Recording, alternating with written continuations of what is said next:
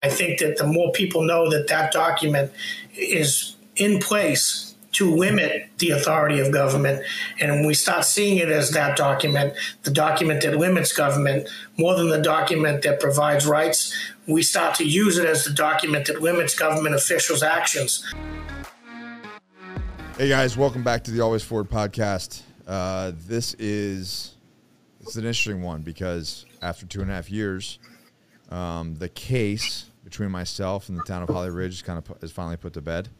Definitely not the outcome that I wanted, but I have my lawyer, who is a lawyer that works with us on the business side for all of our businesses that we keep on retainer, Anthony Davis, who's also a fellow Marine, former infantry Marine as well, and Argus Legal Group. So, Anthony, thanks for you. Kind of were adjacent to this journey.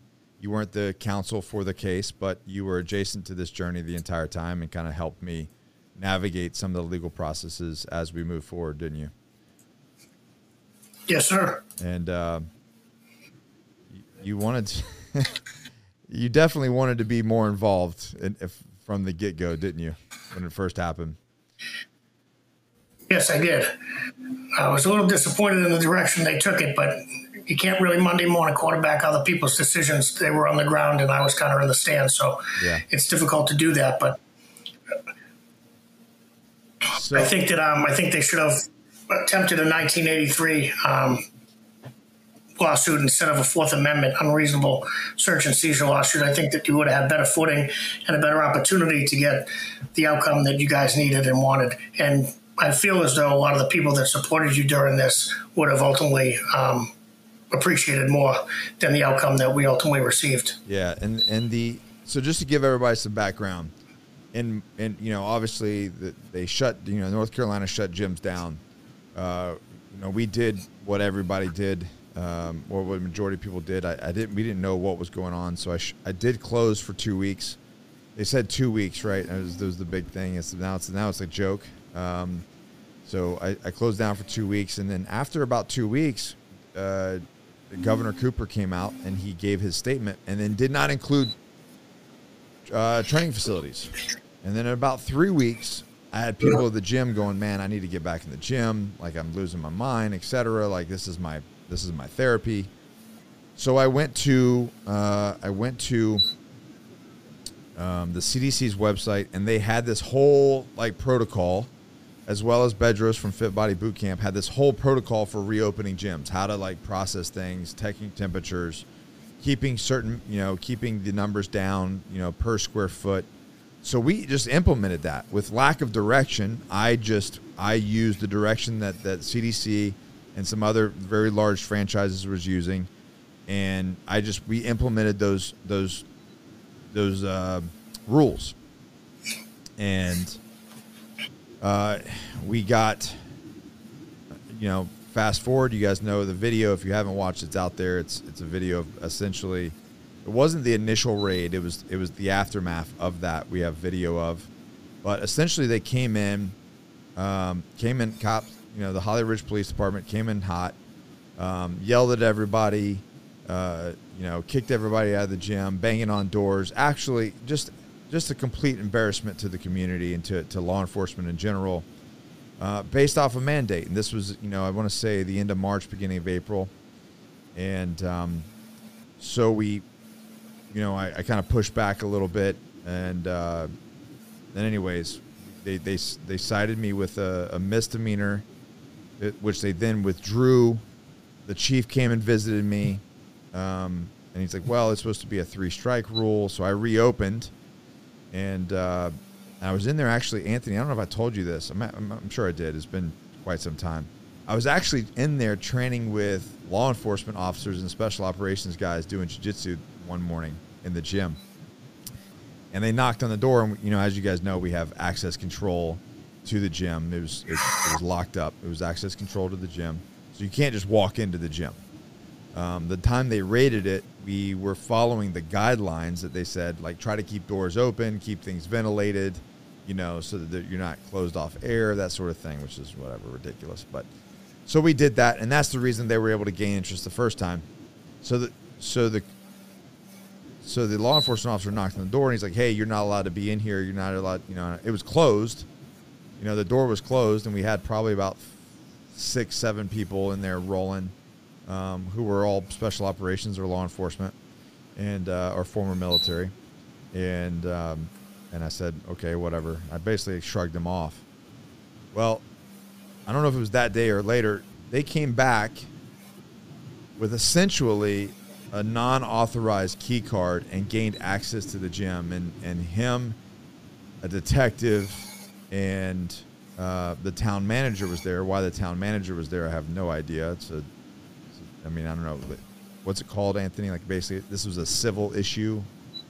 So, like, why she's involved, why they're really involved at all is beyond me. Am I saying that correctly?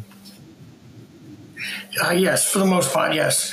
Their presence was absolutely not required. It was definitely overkill, which I don't want to assume, but one would think that could be politically motivated or whatnot.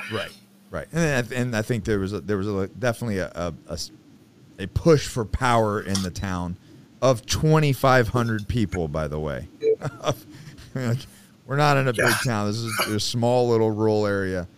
Anyways, so they came in with a key card. They somehow got, I guess, 9 years ago from the previous owner, and then they found and they utilized to gain access to the gym. Came into the gym without a warrant, and basically, and I wasn't there. We have it all on security. It's in the video, and they kicked everybody out. And then shut us down again. And then I reopened again. And then I found out that they had fired the chief of police. I reopened the gym again. At that point, they started targeting the gym members. They knew that they weren't going to get to me. My wife was in her 3rd trimester. It's all a very stressful situation. Time for us. And, they were talking about arresting me. And anyways, but they started taking photos, Anthony, of the gym members' license plates and really going after them, saying that they were basically threatening the law enforcement officers in Holly Ridge were threatening the members of the gym. And that's where I kind of broke. That's where it broke me. It was like, you can mess with me, but like, you're talking about law-abiding, tax-paying citizens of this town getting harassed by local law enforcement for going to be healthy, which now we found out that, being healthy is one of the, best things you could do. They've all come out. Everything's been bullshit since then. But nonetheless, we attempted to hold them accountable for their actions. Now, can you break down, and they constantly try to dismiss the case, saying that we didn't have a leg to stand on. Obviously we did. But nonetheless, the legal counsel that we hired, it was one lawyer specifically. He was a former Marine, and he really was taking the case by, essentially by the balls. Where I think that it really went south was he left that firm, and the partner took over, which the partner was pretty much not interested in the case at all whatsoever. He didn't really care. And the agreement was like, hey, listen, he's a partner. He's got more experience, so I suggest we stay with stay with this firm and let the partner handle the case. And he really mismanaged the case, in my opinion. And I think that's the opinion of Anthony. But nonetheless, what were the actual charges, and what did they do, and what should they have done, Anthony? So the case was brought against unreasonable search and seizure under the 4th Amendment. And the state's position was that because they could see into the gym and see that an ordinance and regulation were being violated, that they had right to enter into the premises, and that they didn't break into the gym because they had a key card and access to the gym. So they didn't violate any state or federal law. In North Carolina, under the federal rules of civil procedure, you have Rule 68. And Rule 68 states that if a defendant makes an offer, a monetary value offer, to settle a case, and that offer is denied by the plaintiff, and the case then proceeds into court, and the monetary value of the offer is not better than if it doesn't increase the value. So, let me reword that. If the offer is not accepted and you go to court and you do not get at least the value of the offer, then all attorney's fees associated with the furtherance of the case then can be transferred to the plaintiff, which could ultimately cost the plaintiff tens of thousands of dollars in the defense of not in the justification of preventing frivolous lawsuits from being brought in federal court. The issue that I had with this logic, and the reason that we were almost signed this agreement and the settlement agreement, was Rule 68 does not apply, only applies to monetary settlements. Inside of their counteroffer, which is what I would consider their offer as a counteroffer because they didn't accept our terms, they had a condition precedent that Nick was not allowed to discuss the case in any capacity with anyone ever. And then when we explained to them, and this is the moment I got involved, that money was raised for the purpose of bringing suit, and the people that donated money wanted an explanation, and to not give them one is a disservice and could ultimately put a stain on Nick's reputation, and a stain that is just not merited or warranted in any capacity. So it was my opinion that the Rule 68 would not apply and that we should just dismiss the case, because if we didn't dismiss the case and we didn't get the money, then Nick could be on the hook for thousands more. And this is where me and the other attorney disagreed. I said because the condition precedent was what we didn't accept. It wasn't the $100.01 that we were refusing. It was the gag order. And Rule 68 only applies to monetary value. It does not apply to other things. The condition precedent that we disagreed with was not the money. It was the gag order. Right. And because it was the gag order that we were not signing the agreement, they would not be able to come after us for any additional funding.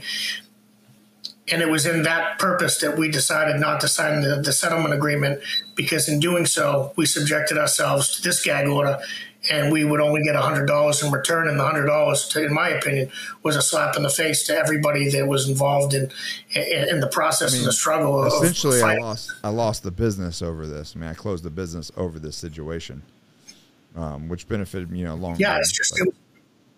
It was totally unfortunate. The whole way that the pandemic handled certain things is so outrageous and without precedent in America. We were closing down small businesses while allowing larger businesses to stay open and unaffected.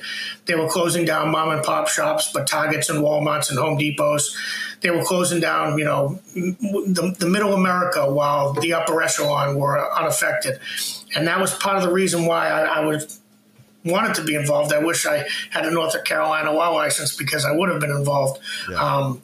But sadly enough, this did not end the way that we wanted it to. But the reason why we agreed not to settle the case was ultimately to protect any type of backlash from being able to discuss the lowball offer that we received, the constant battle back and forth with motions to dismiss and frivolous motions to just delay and extend, our ultimate day in court.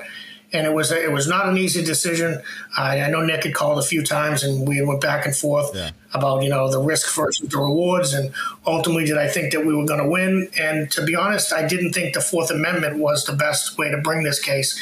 As I mentioned earlier, 42 U.S. Code 1983 is a federal code that authorizes individuals to bring suit against a state actor if operating under the color of law or any state or regulation or ordinance or statute of the state that directly violates a federally protected law, which there were multiple violations of federal law in this instance. You can't just come into a business, harass individuals, take photographs of individuals' automobiles, issue citations, and close down an establishment after multiple different back and forths with the local establishment and previous administrators and police officers in positions of authority that have told you if you do A, B, and C, then you can continue to operate. And then you do A, B, and C, and then they move the goalposts. Right. And then you try to fall in line with those goalposts, and then they come after you again and say, nope, we're gonna close you down again.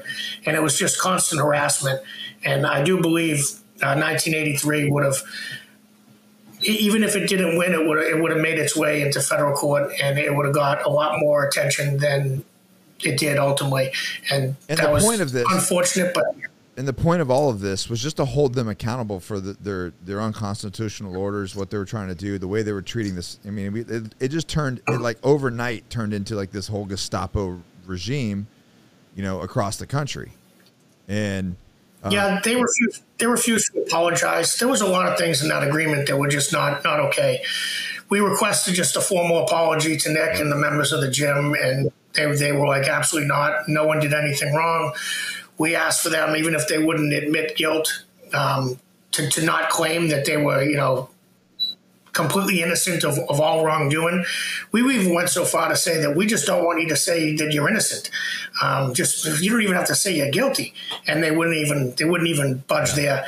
There were so many different little issues that I had personally, professionally, and as a former veteran that, you know, you can't just have individuals do whatever they think they want to do at the expense of small businesses and individuals, and you can't just take away liberties, you know, unjustly and unlawfully without due process. And due process was violated here. There were so many violations, and it just makes me extremely upset that they got away with it. So I'm glad that Nick has the opportunity to discuss the case. And I think that was ultimately the win that we have out of this is we didn't get the settlement, but we didn't have to be contained by the gag order. Yeah, and I'm just I absolutely refuse. I refuse because what this thing will continue to happen if you give them this, you know. And sure, they got away with it, and they didn't want to admit.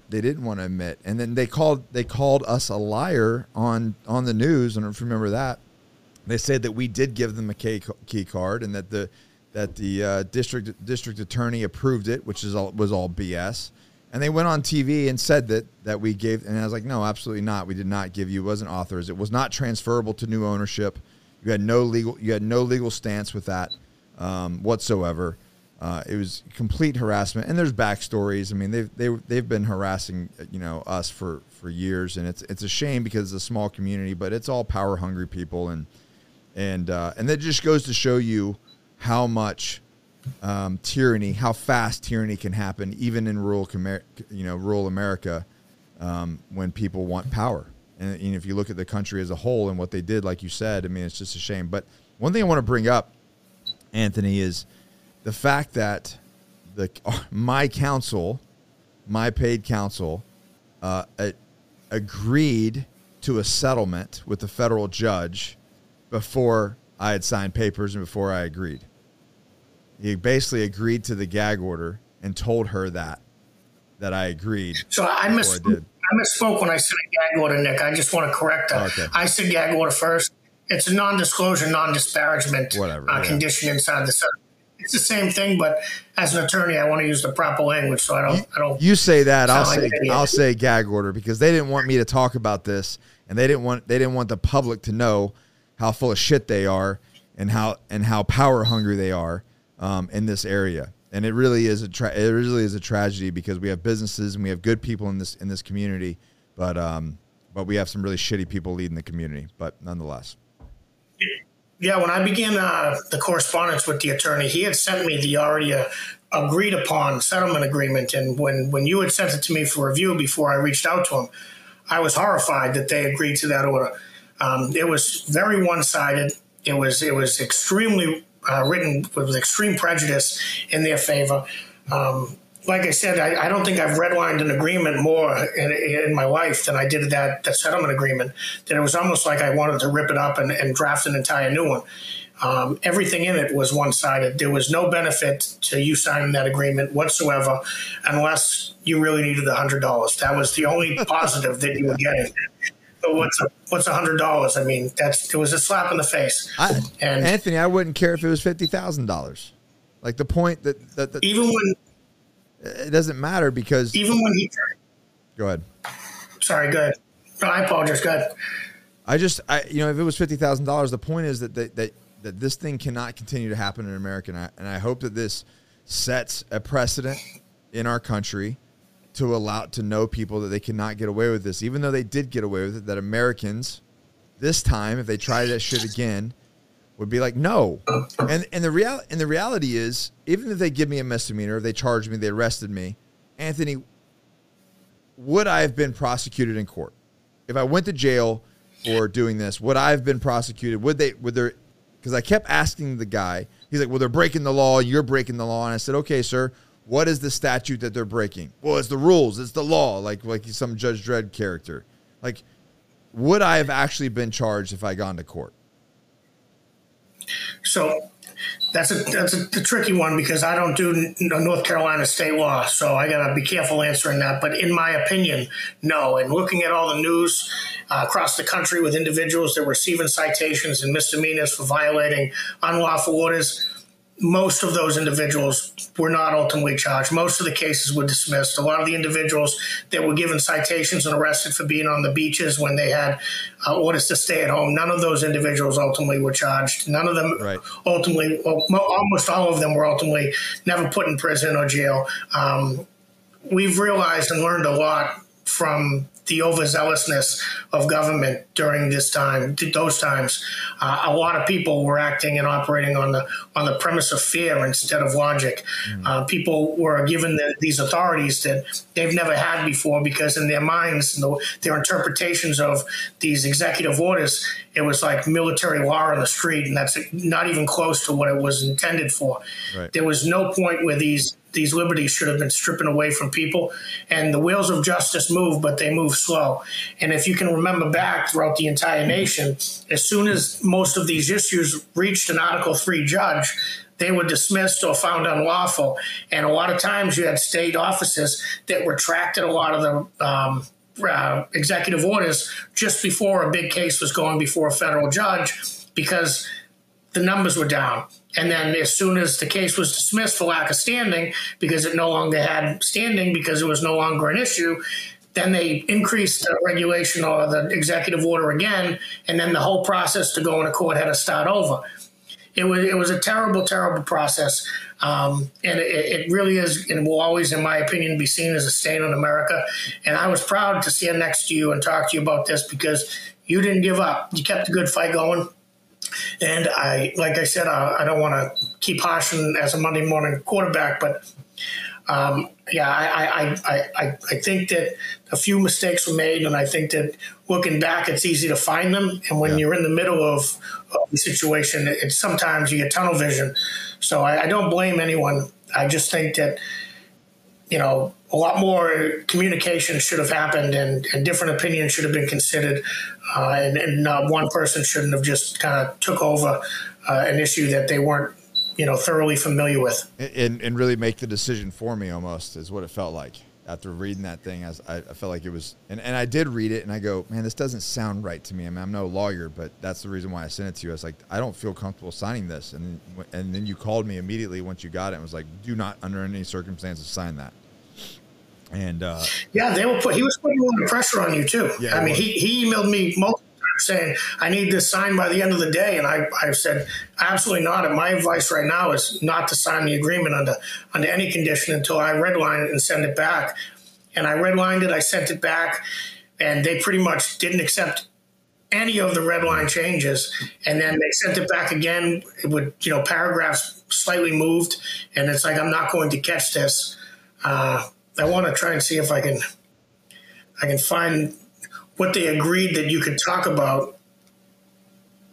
I don't think it was anything. It was like I don't even think it was like the $101 that they were trying to throw at me to I don't think it was anything. It was ridiculous. But there was no way in hell I was not going to be able to not talk about this. I mean, this is a complete tragedy. Like you said, it really is a stain on America, and it's super unfortunate that the outcome after 2.5 years or however long it's been, we came to this. But it just came to a point to where, one, the non-disclosure, not being able to discuss the case, like I was just 100% not okay with that. Like there's no way in shape or form with my platform and the things and my ethics and values and morals, there's just absolutely no way that I wasn't going to be able to discuss this, because it was a tragedy. It wasn't just a tragedy for me. It was a tragedy for a lot of my friends, and it was a tragedy for small business owners across America.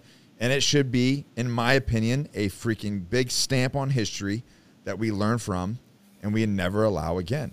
We never allow again. It was horrible, and it just makes me sick to know that there are people that and there, you know what? And I'll say this: there are some good people out there like my good friend Greg Anderson, who said, no, this is not okay, and he took a stance, and unfortunately, he lost his career over it. But now he's got a different life.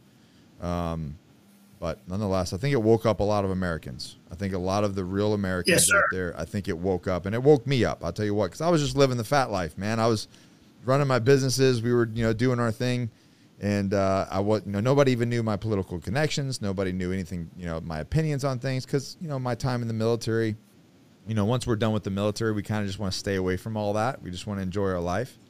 And as they say, I was kind of living, fat on the hog. And it really did wake me up to some of these creeping issues that we've been, losing some of our freedoms, and they've been creeping into our lives slowly over decade after decade. And now I'm like, oh, no more, because it's not the kind of country that I want my kids growing up in. So, Nick, I was able to pull that up out of the settlement agreement. When I spoke to them that, you raised some money to help, bring the suit against the town. And even if we sign the agreement, that we would need the right to discuss, a certain portion of the agreement, right, because people would want to know where their money went. The town's response in question to the lawsuit of the town of Holly Ridge: I am happy to report that the matter has been resolved and I am satisfied with the resolution. That was the quote that you were limited to discussing on the settlement. So that is as far as they were willing to let you speak publicly about the settlement agreement. I just want to repeat that. In response to the questions regarding the lawsuit with the town of Holly Ridge, I am happy to report that the matter is resolved and I am satisfied with its resolution. End quote. So that is the extent of what you could have said if we had signed that agreement. Fuck and that. I'm very happy that we did not. Yeah, fuck that. Because that is not what happened. We are not satisfied, and although the matter is resolved, not happy or satisfied. Not happy or satisfied, especially while the mayor was running and operating his business the entire time while he was the mayor of the town. Wasn't paying his employees. They were showing up to work. He continued to do it. Now he has his little business over here, and he's still running his little, his dumb shit. But he just skipped the whole rule. But then when I called him, I think I told you about that. I called him. I said, "Hey, listen, sir, I just want to understand where you stand on this, where you stand on the issue, where you stand on our Constitution." And he goes, "Well, the rules are the rules, Nick, and I got to follow, as the mayor, I got to follow the rules." And the governor's guy, "Okay, roger that, got that." But it's kind of the whole thing, even at the highest level of government and the lowest level, is like rules for thee, but not for me. So he wanted to hold me accountable, but he kept running his whole business. And there's like people have done screenshots of businesses, of his posts and things. And I think one of his employees had issues with getting some sort of compensation because he kept them employed the whole time. So just a huge hypocritical thing, man, and it really was gross. And if it happened at this level of a small community, I can't imagine what was happening on larger, areas that like you're in, and bigger metropolitan cities. So, anyways, so unfortunately, yeah, no, it really was. It really was unfortunate to see. I've seen a lot of great restaurants and alcohol establishments, that have been there for 30, 40 years closed down, while, the larger counterparts, the Olive Gardens and the corporate chain companies, they got millions and millions in money and they're fine. It's like nothing ever happened. But all these local establishments, the ones that donate money to the local, Little Leagues and, the girls' dancing classes and whatnot, the ones that community, sponsor Girl Scout cookies. The actual community. Yeah, the community. Yeah. As an American, a veteran, and just a person in general, looking back and seeing the harm that so many of these policies caused the little guy and the middle guy, and didn't even affect the big guy. And even the programs that they wrote after, and the PPP and the economic grants, they helped a little bit in the middle. But most of these huge companies have teams of attorneys that are drafting the proposals and grants, and they get millions and millions of dollars, like millions and millions of dollars, while the little pizza shop in the corner is getting a check for $50,000, and they just lost 280 to 800,000 in revenue. It's not even they can't even pay their people to pay so they can pay a rent, right? Yeah, exactly. And a lot of the deferred payments and rents, a lot of the big companies negotiated because they have hundreds of properties across the country when Joe Schmo down the corner that rents from another general, he can't pay his rent, but the guy he's renting from also can't pay his mortgage. Right. He needs his money. Everyone needs their money, but it's the big companies to get all the money, and it's the little guys. Even the guy that owns the property, he still has a mortgage. He deserves to be paid. The pizza guy deserves to break. He should pay, but he doesn't have money because the government forced him closed. So it's this trickle effect where we only hurt the middle and we only hurt the little. We didn't hurt the large, and I think that's the bigger picture, and I think that's the issue that, if this ever happens again, we have to be cognizant of and do better. Yeah, and I think that the reason why, and I don't think I mentioned this at the beginning, the reason why I think they kept trying to dismiss and draw it out, obviously they have, somewhat unlimited funds, right? They can just kind of drag these kind of cases out forever. And obviously I don't. I have to stop the bleeding at some point, and I feel like that's what they were doing, initially with trying to withdraw and then, trying to dismiss, constantly trying to dismiss. Is they were just trying to drain our funds and wear us out, and eventually they pretty much did. I mean, that was pretty much it. It came to a point where it was like, okay, well, I either got to dismiss, let them off the hook, or, like you said, I can say I was happy with the outcome, period, and take my $100 and walk, and that just was never going to happen. I will. Is there anything that you want to say else with this? Otherwise, we'll put this to bed and we'll move on with America. No. I think we did a good job explaining, the reasons why the decisions were made not to settle.